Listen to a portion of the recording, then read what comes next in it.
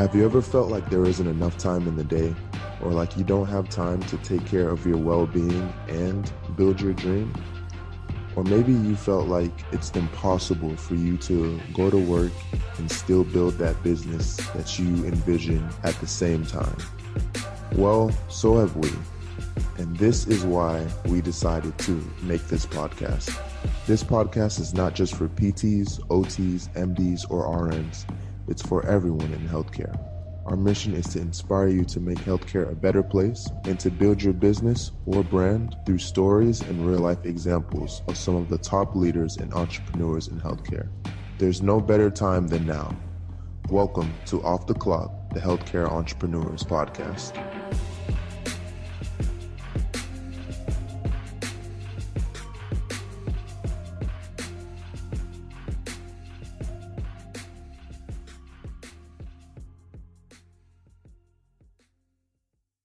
Welcome to another edition of Off the Clock, the Healthcare Entrepreneur Podcast.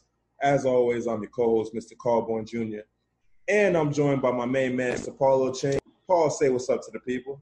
Salutations to everybody. It's a good day to be alive, and apparently it's a good day to be a Buckeye. So what's up, y'all? Here we go. So, as always, you know we love bringing y'all just special, amazing guests that can just pour so much value into you. And today is no exception.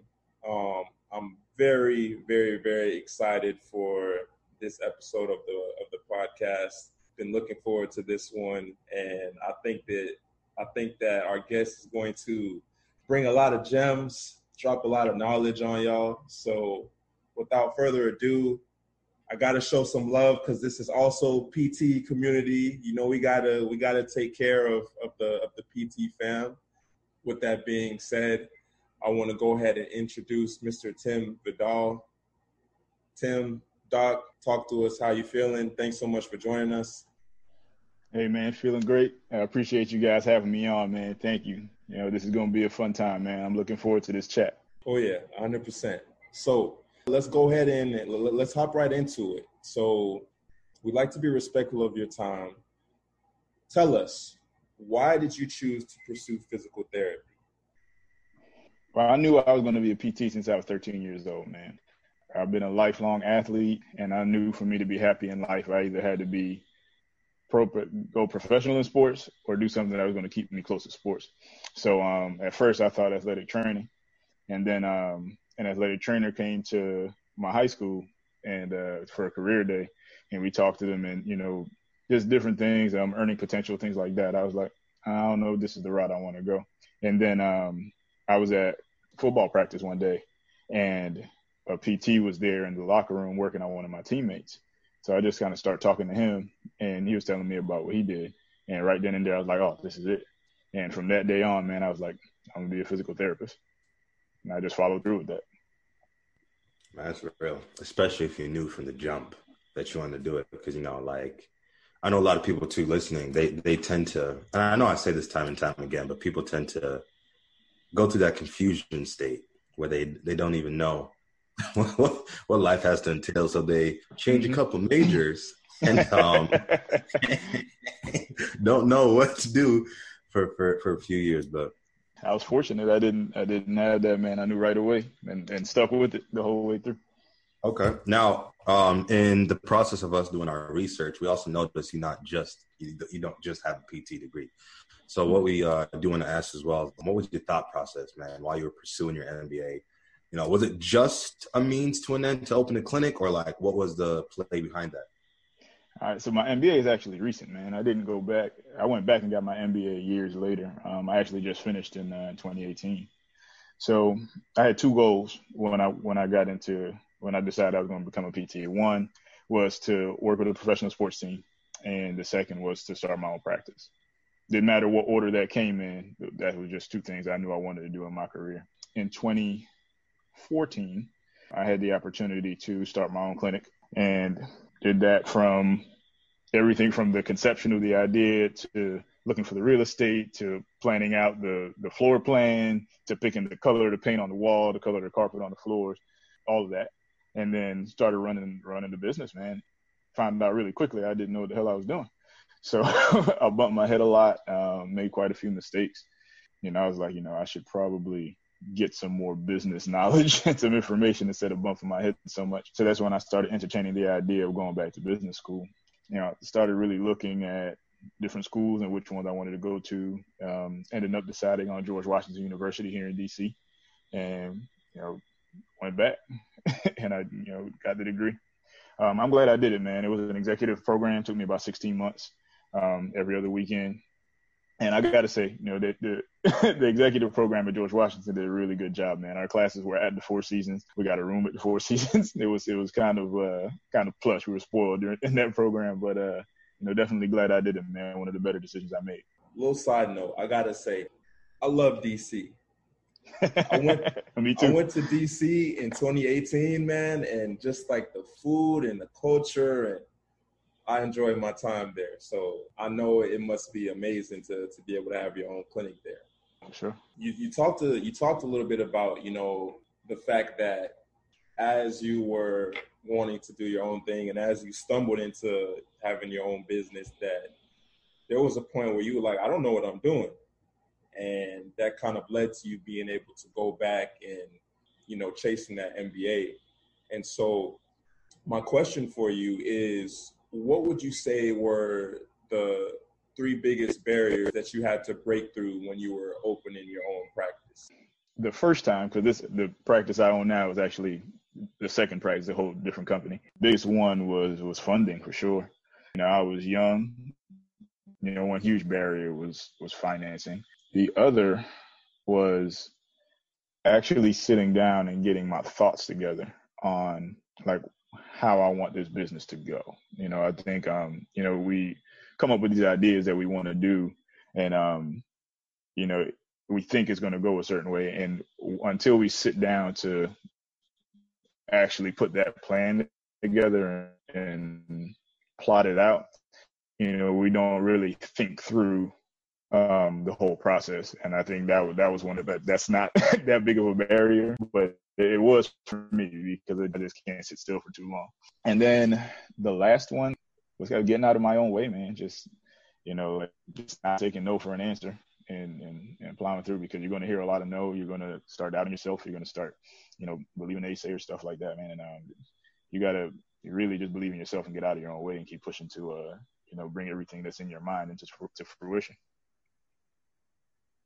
Pointing out that you're going to get a lot of no's. What's crazy, I think, especially when people are starting to go through that entrepreneurial journey, especially in healthcare, man. It's like people live in this world where they don't realize they're going to get a lot of no's, right? It's like you come out, you're like, I got this plan. I got this super amazing 5-year joint, and it's going to work perfectly from start to finish, and I'm going to be good. And then week 2, you're just like, what are all these bumps in the road that I didn't? What the hell did I do? Right? What did I do? Exactly. So I think like something that the people need to hear, something that people need to hear kind of like deals with, learning that how to play the game, right? Of business.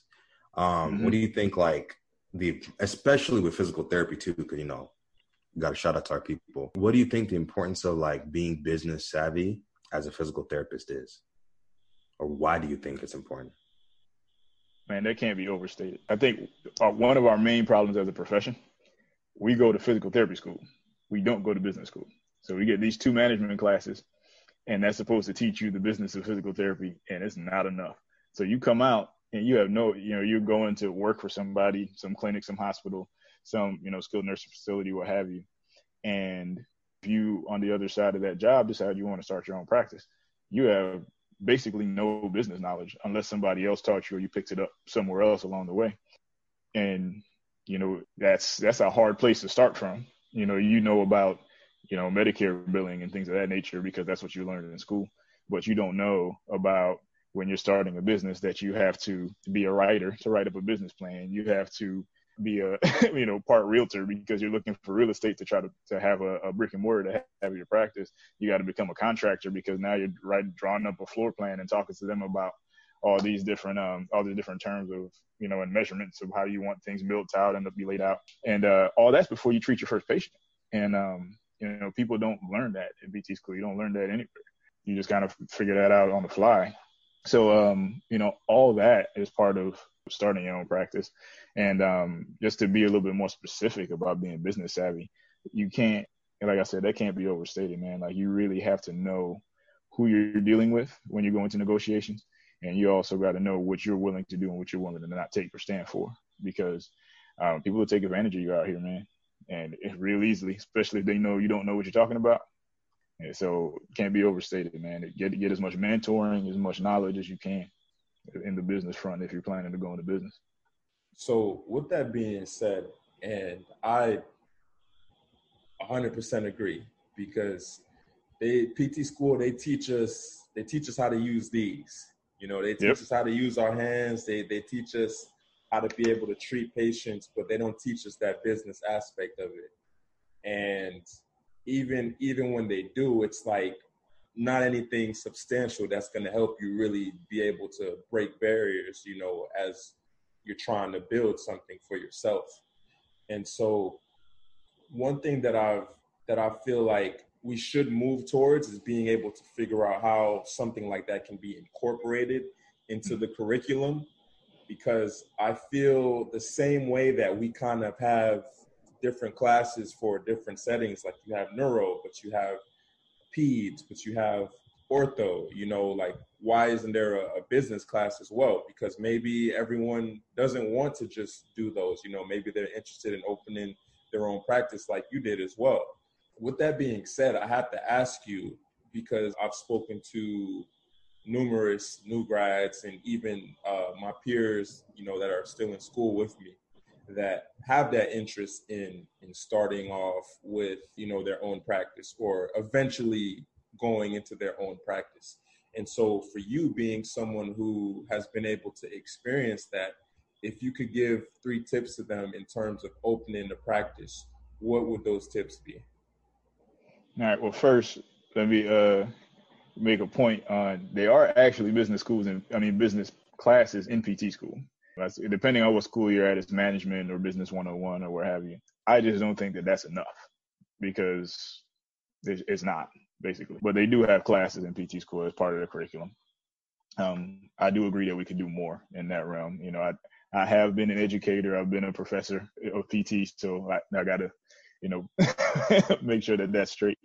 But as far as 3 tips for a new grad or somebody in school that wants to open their business, learn as much as you can on the front end. Like, get your skills down. All right. When you start your own practice, you're the product. All right. So how good you are is what you're selling. All right. And so you want to make sure that you get your skills to a certain point before you put yourself on the market, so to speak. All right. Because you might want to jump out there early and say, all right, I have my own practice. This is something I want to do.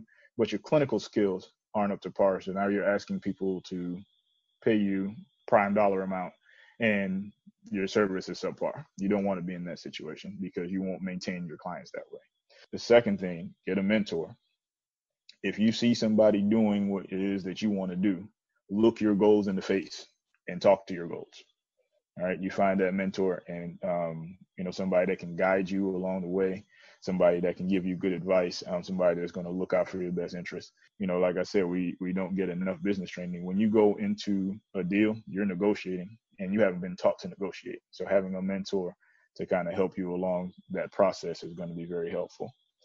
And last, learn finance, whether that's accounting or just, being able to do your checks and balances, be able to read a balance sheet, be able to track expenses on an Excel spreadsheet. However you have to do it, learn finance, because that's going to be a very important part of maintaining your company. Because in the beginning, you're everything. You're, the CEO, the CFO, the COO, you're the janitor, you're everything.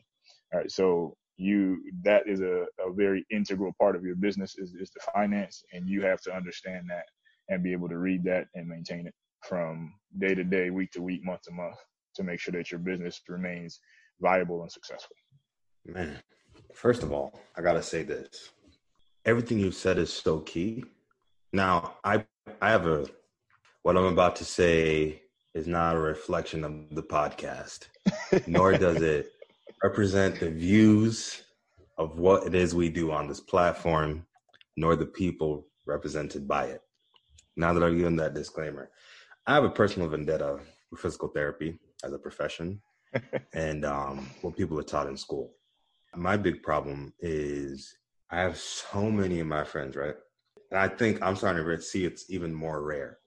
I have so many of my friends that they bought into that old, I'll call it the old way of PT, where you got folks that graduated in the 70s and, you know, you got paid based on like just purely insurance, and like you graduated and you got a job and school cost you maybe $50,000 at the time. And so it made sense. And then now it's like you come into this, and it almost hurts me when I see people realizing that maybe they want to go into their business, but also realizing that when, like, and it always happens right at graduation. Holy crap, I don't know what I'm doing.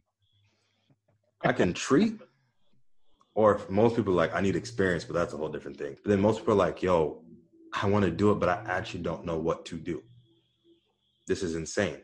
And that problem is far too common. And I love the fact that like you hit those points, especially the learning the finance. I think from a personal standpoint, everybody listening to this needs to understand, like, if you don't even have the ability to track your own personal expenses and income, and like just at a personal level, it's not going to work at a business level. Because if you can't do it for you, how on earth are you going to do it for? Because look, you know, that Biggie song, more money, more problems. Like with the business, you're going to have more money, yes, but you're going to have more problems. Like there's different that come with that. And the fact that you pointed out, you have to learn finance. You have to understand accounting, even if it's something as simple as taking out a spreadsheet and just tracking where your money is going. Mm-hmm. It's key. For sure. Because business is going to hit you, man. It's got all types of fees, and the IRS loves to pull up. So I'm just saying, I love the fact that you share that. Yeah.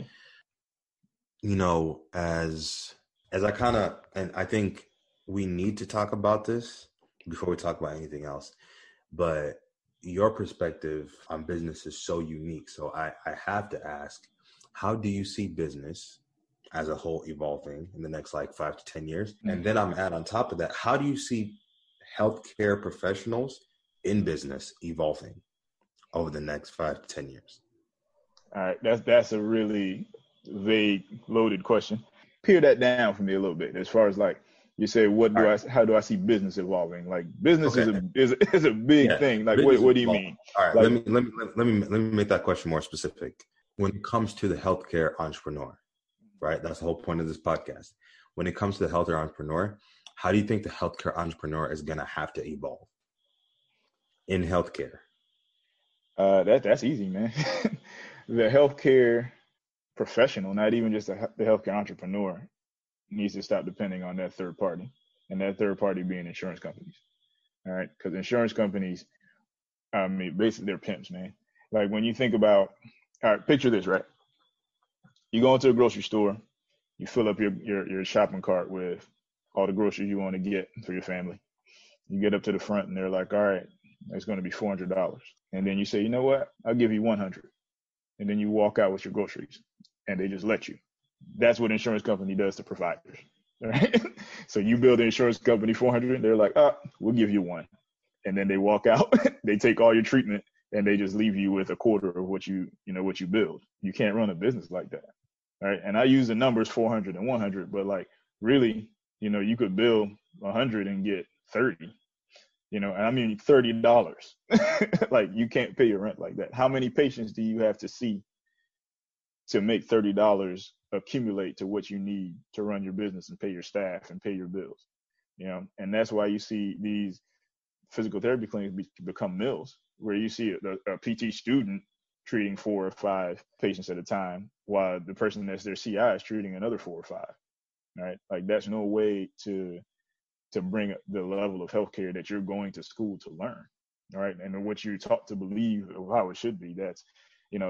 That's what depending on insurance companies does to the practice, and it does to our profession. So we got to get away from that, man. Like, depending on insurance companies is like you said, like a way of the past, man. And we really do have to get away from that until we can demand our worth and get it. We're always going to be middled, and we're going to end up, not making as much as we should. which is a prime reason why I'm a cash-based therapist and I don't accept insurance. Just throughout this conversation, it's very evident that you're very passionate about the field beyond just, you know, the business aspect of it. You know, you're an author, you've been a professor, you know, you've done quite a lot. You've done what a lot of people would love to be able to do, you know, during their career. And so I kind of want to shift a little bit to some of your experiences, because I feel like it's very important to be able to get a glimpse into that, especially for, you know, the SPTs that will be listening and the pre-PTs as well, just to see what's possible. So with that being said, I kind of want to ask you, what was your experience like serving as the chairman of the PT State Board for DC?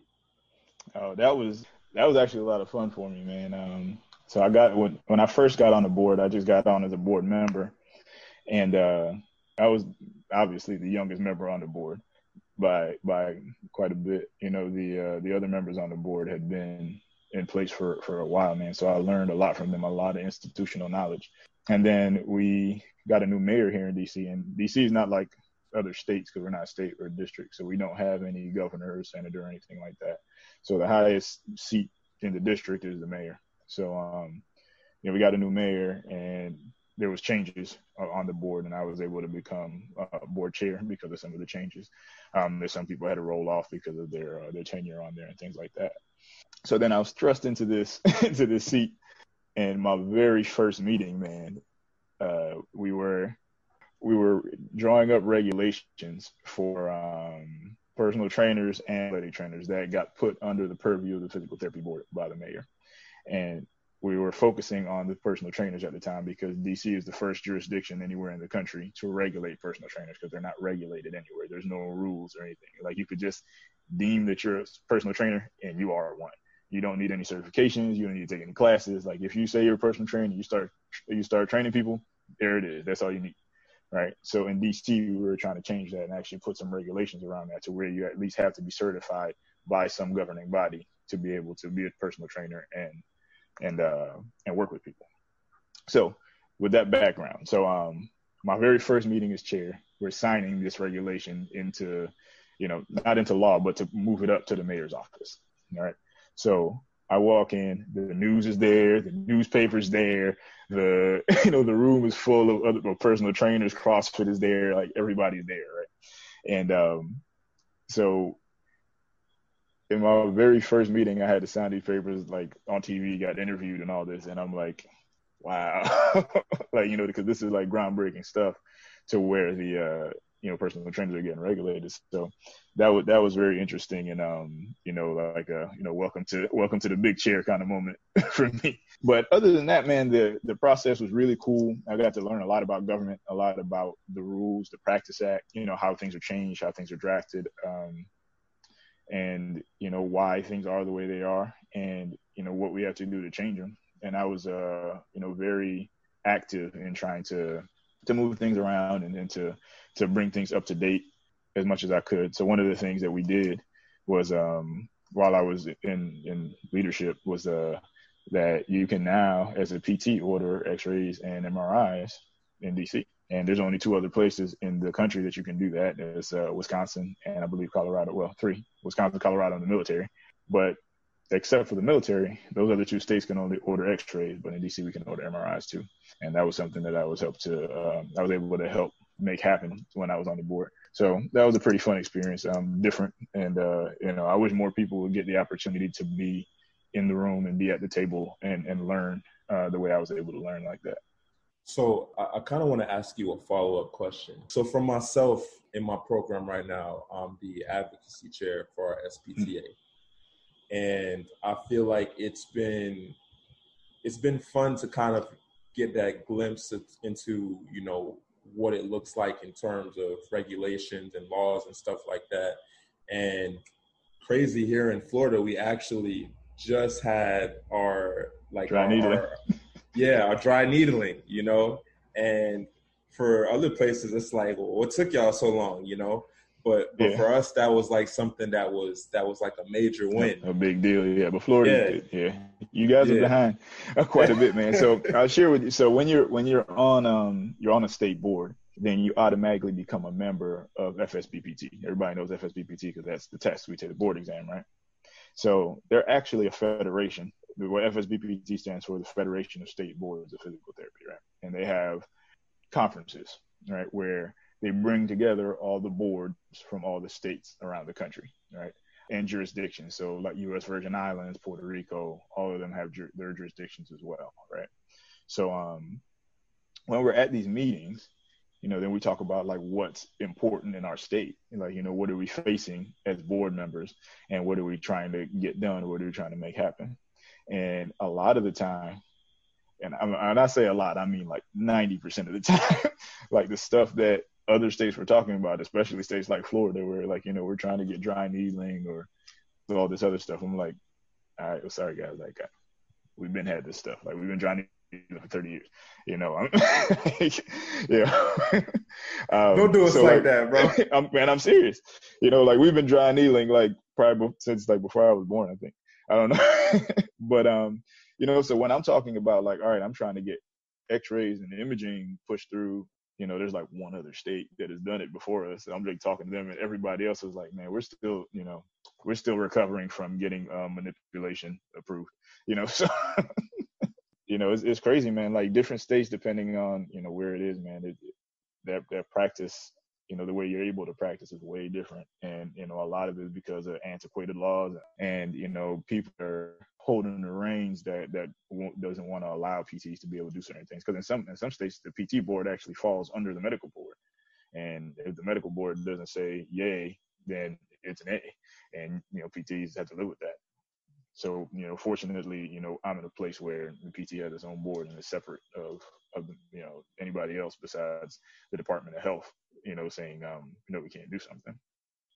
See, now I got a question, and it might get you in trouble. It might not. That get me in trouble, man. But, all right. So I really got to ask about me. Go ahead. Ask your question. One thing about me, I don't care. I'm going to talk my shit, man. Talk my shit. So I really got to like ask then, because correct me if I'm wrong, but it seems like for most medical practices, there's like a set standard that you go to. It doesn't matter what state you go to, you really don't got to guess what your physician is and is not allowed to do. So my question then becomes like, for example, to me, I'm thinking about like even the MRI, the stuff, right? I'm thinking like, okay, so I live in Michigan. Clearly, physical therapists up there are not ordering MRIs. But then it's like, say I come out to DC and I need something done, right? And you as a PT say, okay, bet, like, let's do this. Let's get this done. You streamline the whole thing for me. But then I go back home to Michigan and the PT is like, okay, we might have to do a second one, but they got to ask somebody else for permission so they can order it, so I can get the thing that you did by yourself. So the question is like, why is there not that set standard across the board? Like, what's the issue? What's the deal? Who's holding us back? One is partially us. And two, like, historically, the MDs, the medical doctors are the ones that really kind of call the shots in healthcare. All right. And like, for instance, they control the CPT codes, right, that you use to bill. All right. Like, that's controlled by AMA. So when it is that we want to change something, sometimes, like I said, in some states, the PT board falls under the medical board. They have to be okay with that, because it can sometimes become a turf war, not necessarily between us and MDs, but between us and other professions that, either we don't want to fight or other people don't want to deal with. So that's why, like Carl, alluded to, he's involved with advocacy. Like, that's why we have advocacy. That's why we have lobbyists. That's why we have the APTA to fight on our behalf for things like that. And that's why we have state components of the APTA to be able to fight for us on our behalf for those type of things to happen. Because just like you're saying that, there's somebody that's been practicing for 15, 20 years that's like, I've been wanting to do this forever. And like I had to get to this point and get to know the right people and talk to the right people to try to make this stuff happen, that now we're finally at the table talking about it. So, I think it's just a big historical component, really being able to bring a strong case as to why PT should be able to do X, Y, Z. For instance, and I'll use the imaging thing again. Me being a sports PT, if I have a patient that comes into me and has a torn ACL, and I do my test and I'm like, yeah, that's torn. Like the standard of care should be like, all right, let's take a picture of this and make sure that is what I think it is. All right. So for the ease of, let's just say, care, I can then say that this patient requires an MRI for me to know what is going on inside that person's knee. And I can write that, send them to get it. And that's a standard of care because this person needs that. We have to build that case, right? The old way is, or the way that it is in other places, is that this patient comes and then I'm like, all right, that's torn. Go see your doctor, your primary care. They'll do the same test and then say, okay, we're going to send you to get the MRI. They'll order it. They'll send the MRI back to the physician. Then the patient can ask the physician to send it to you, and then you get it. So like now, like a week or two has passed, how much ever time it took for them to get the appointment. They now had to pay a copay to see you if they're using insurance. Then they had to pay a copay to see the doctor. Then they had to pay for the MRI. And now they got to go see an orthopedic specialist. So now they got to pay another copay. Whereas we could have saved a lot of time, saved the patient running around, and save money because like now for me, I can send them straight to the surgeon. And, that's quality of care. That's, just a rapid response. That's less running around on the patient. That's less money spent. There's a lot of upside to that. And I think once as PTs, we can paint the picture of like, this is good for the patient and it's good for healthcare and it's good for how healthcare dollars are spent. Then we can start making things happen because really what it all boils down to is money and power. So glad we went down this path. I want to ask you something. And I feel like this is something that I've seen a lot in the PT profession, that it's kind of like a back and forth battle where I see clinicians who are, done with school. You've gone through 2.5, 3 years, however long your program is worth of school to be able to call yourself a doctor of physical therapy. And those same clinicians defer from that and be like, no, don't call me doctor. And then I've seen clinicians on the other hand that are like, call me doctor. And so my question to you is, it's going to be a kind of a loaded question. What do you think where do you stand in terms of that? What do you think the importance is of being able to accept that role as a doctor? And also, how do you think we can be able to bridge that gap between us being able to embrace that role as a doctor so that we're able to have the type of relationships and the type of respect that many clinicians say we don't have amongst MDs? Yeah. So again, that's a historical component to that question, because you got to think like just 20 years ago, a PT degree was a bachelor's, 20, 25 years ago. And then, shortly after that, it became a master's. So there's still a lot of those people that have bachelor's or have master's degrees in PT that are practicing. All right. So to them, if you have a doctorate, like clearly you're younger, you're newer, right? And there's been a running joke in that that demographic of like, oh, doctor of PT just means new grad, And I think that's really just a defense mechanism of like, oh, like this is how things are now, and we don't have that. But you can't beat experience, So those people that have the bachelor, have the master, have been practicing a long time, have a lot of experience that as a new grad doctorate of physical therapy, you just don't have. And they're going to know more than you in general, because some of them aren't that good. But, they're going to know more than you. So the battle that you're talking about here is those people that came from that time that feel uneasy about being called doctor, or feeling uneasy about any physical therapist being called doctor, because that's not what they know. That's not what they've been used to. Whereas, somebody that came out when the doctorate was a thing and they went to school with the intent of attaining a doctorate degree, they put in that work and they feel like, hey, I've earned this. Call me doctor. Like, I'm a doctor just as much as any PhD or JD that you call Esquire, or physician that you call doctor. I put in the same work and I earned it, and I got that degree. Address me as such. Where I think that the bridge can happen is that it's really just going to be confidence within the physical therapy community to really hold that up of like, yes, I earned the doctorate. I'm a doctor. I'm doctor such and such, and you address me like that. And until we can be confident about that as a profession, there's always going to be this infighting, so to speak, of, all right, call me doctor. No, don't call me that. Call me by my first name. And I'll tell you, like, I'm the like, that J. Cole song Middle Child, where he's like, he's big brother and little brother at the same time. That's me. Yep. That's my generation, right? Because I was literally the second doctorate class of my program, right? So when I started school, the year ahead of me that were the first doctorate class, they were still calling our professors by their first name, right? Like, that's something that you don't even do anymore. You address all your professors as professor such and such, doctor such and such, whatever. But in PT, it was so casual that, you would address your professors by first name. Everybody's grown here. That's just kind of how it goes.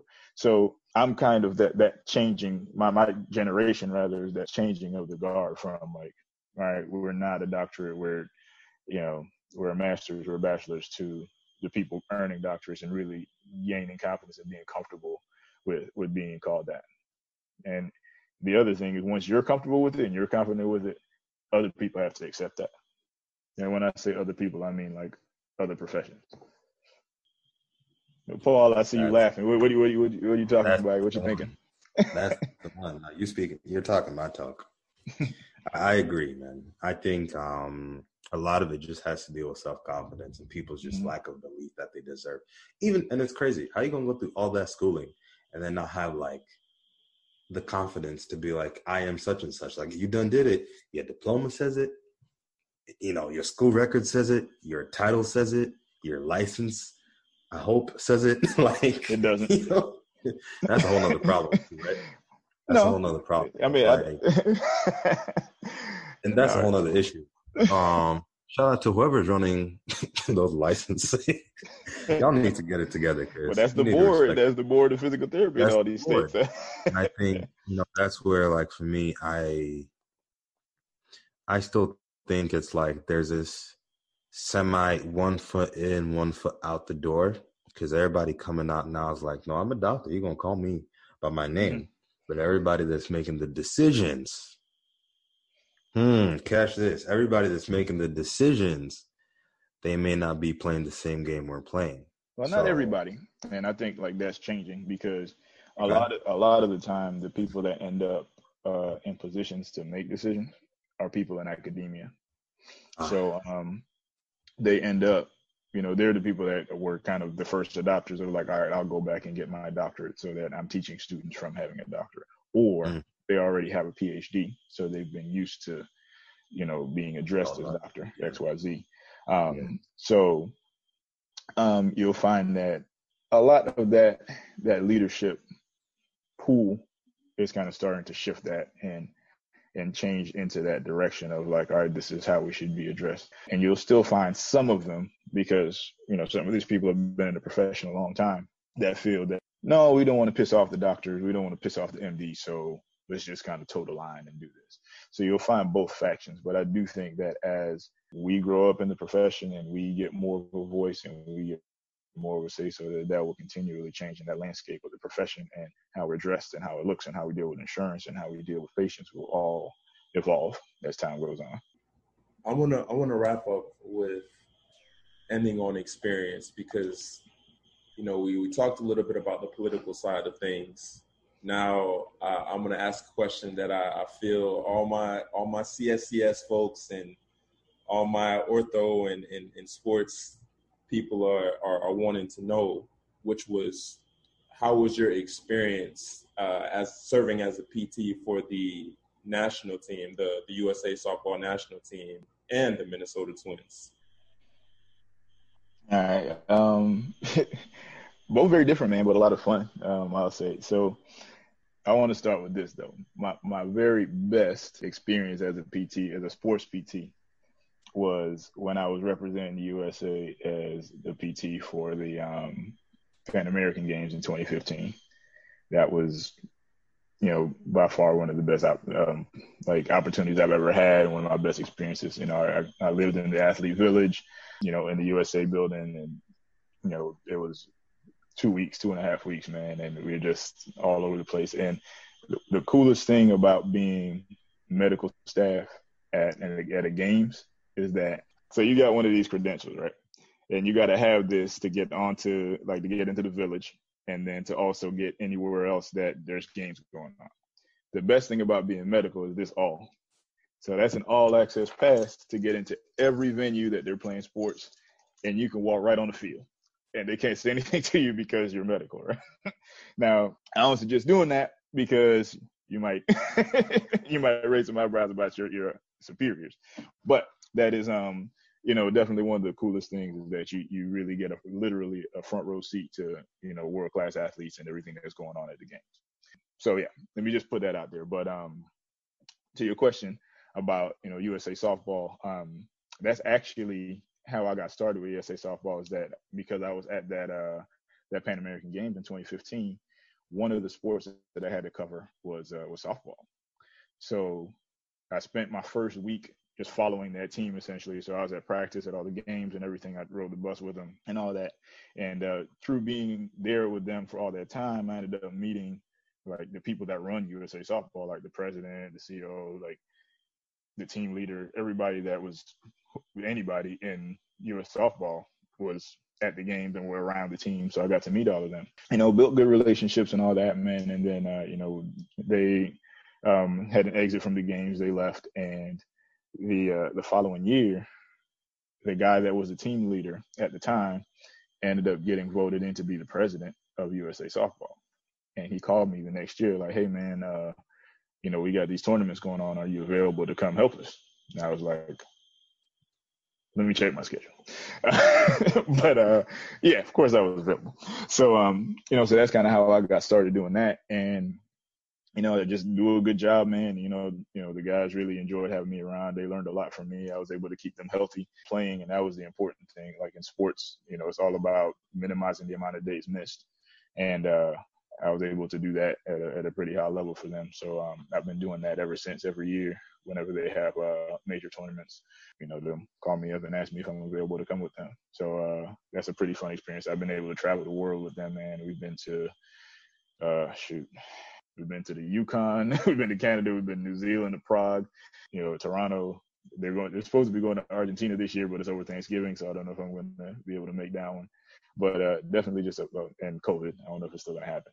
But, definitely a fun experience with, being able to represent the country that way, man, and be able to use my skills to do that. Now, to the Minnesota Twins, it's a whole different animal where, I'm, in the organization and, with those guys day in, day out.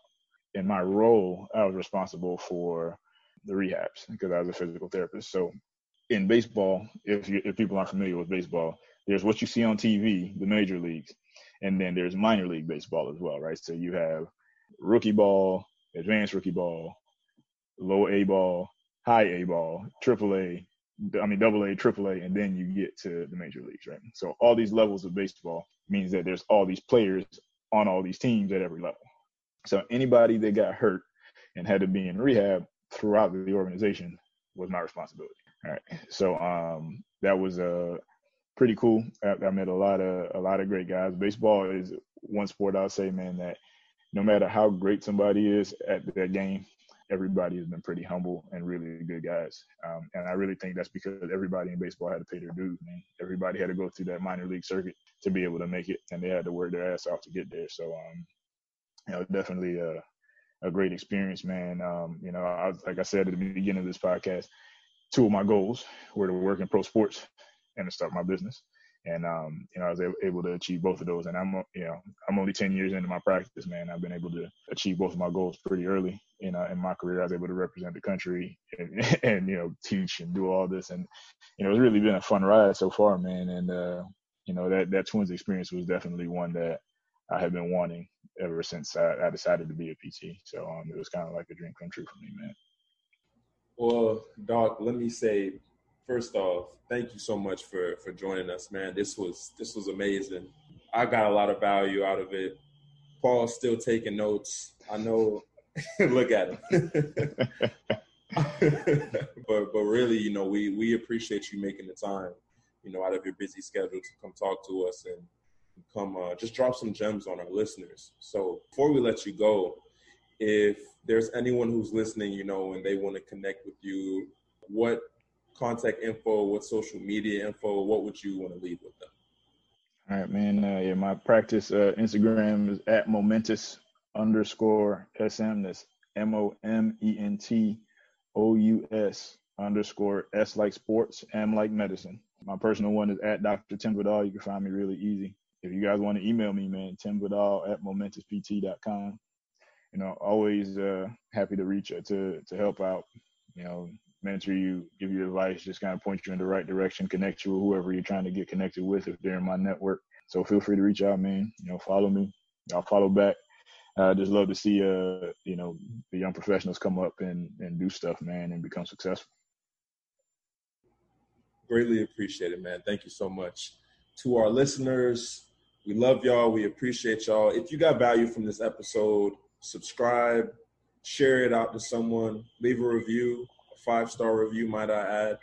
And with all that being said, until the next episode, peace and many blessings. Thank you for listening to another episode of Off the Clock. This episode was brought to you by the Accepted System. The Accepted System is a program that helps pre-physical therapy students get into physical therapy school without wasting time or money. Most pre-PT students go on to spend hundreds of dollars applying to multiple DPT programs, with the majority of them having less than 40% confidence that they will actually get accepted that cycle. You have been taught that regardless of all the work you put into applying, you really do not have much control over your acceptance into PT school. The truth is, you actually do. You can find help at www.preptgrindotc.com. This episode was also brought to you by PhysioMemes. PhysioMemes helps PT businesses to increase their referrals through word-of-mouth marketing by growing their brand with an online store. PhysioMemes. Thank you for listening. Don't be shy to leave a review and subscribe to the podcast. See you next episode.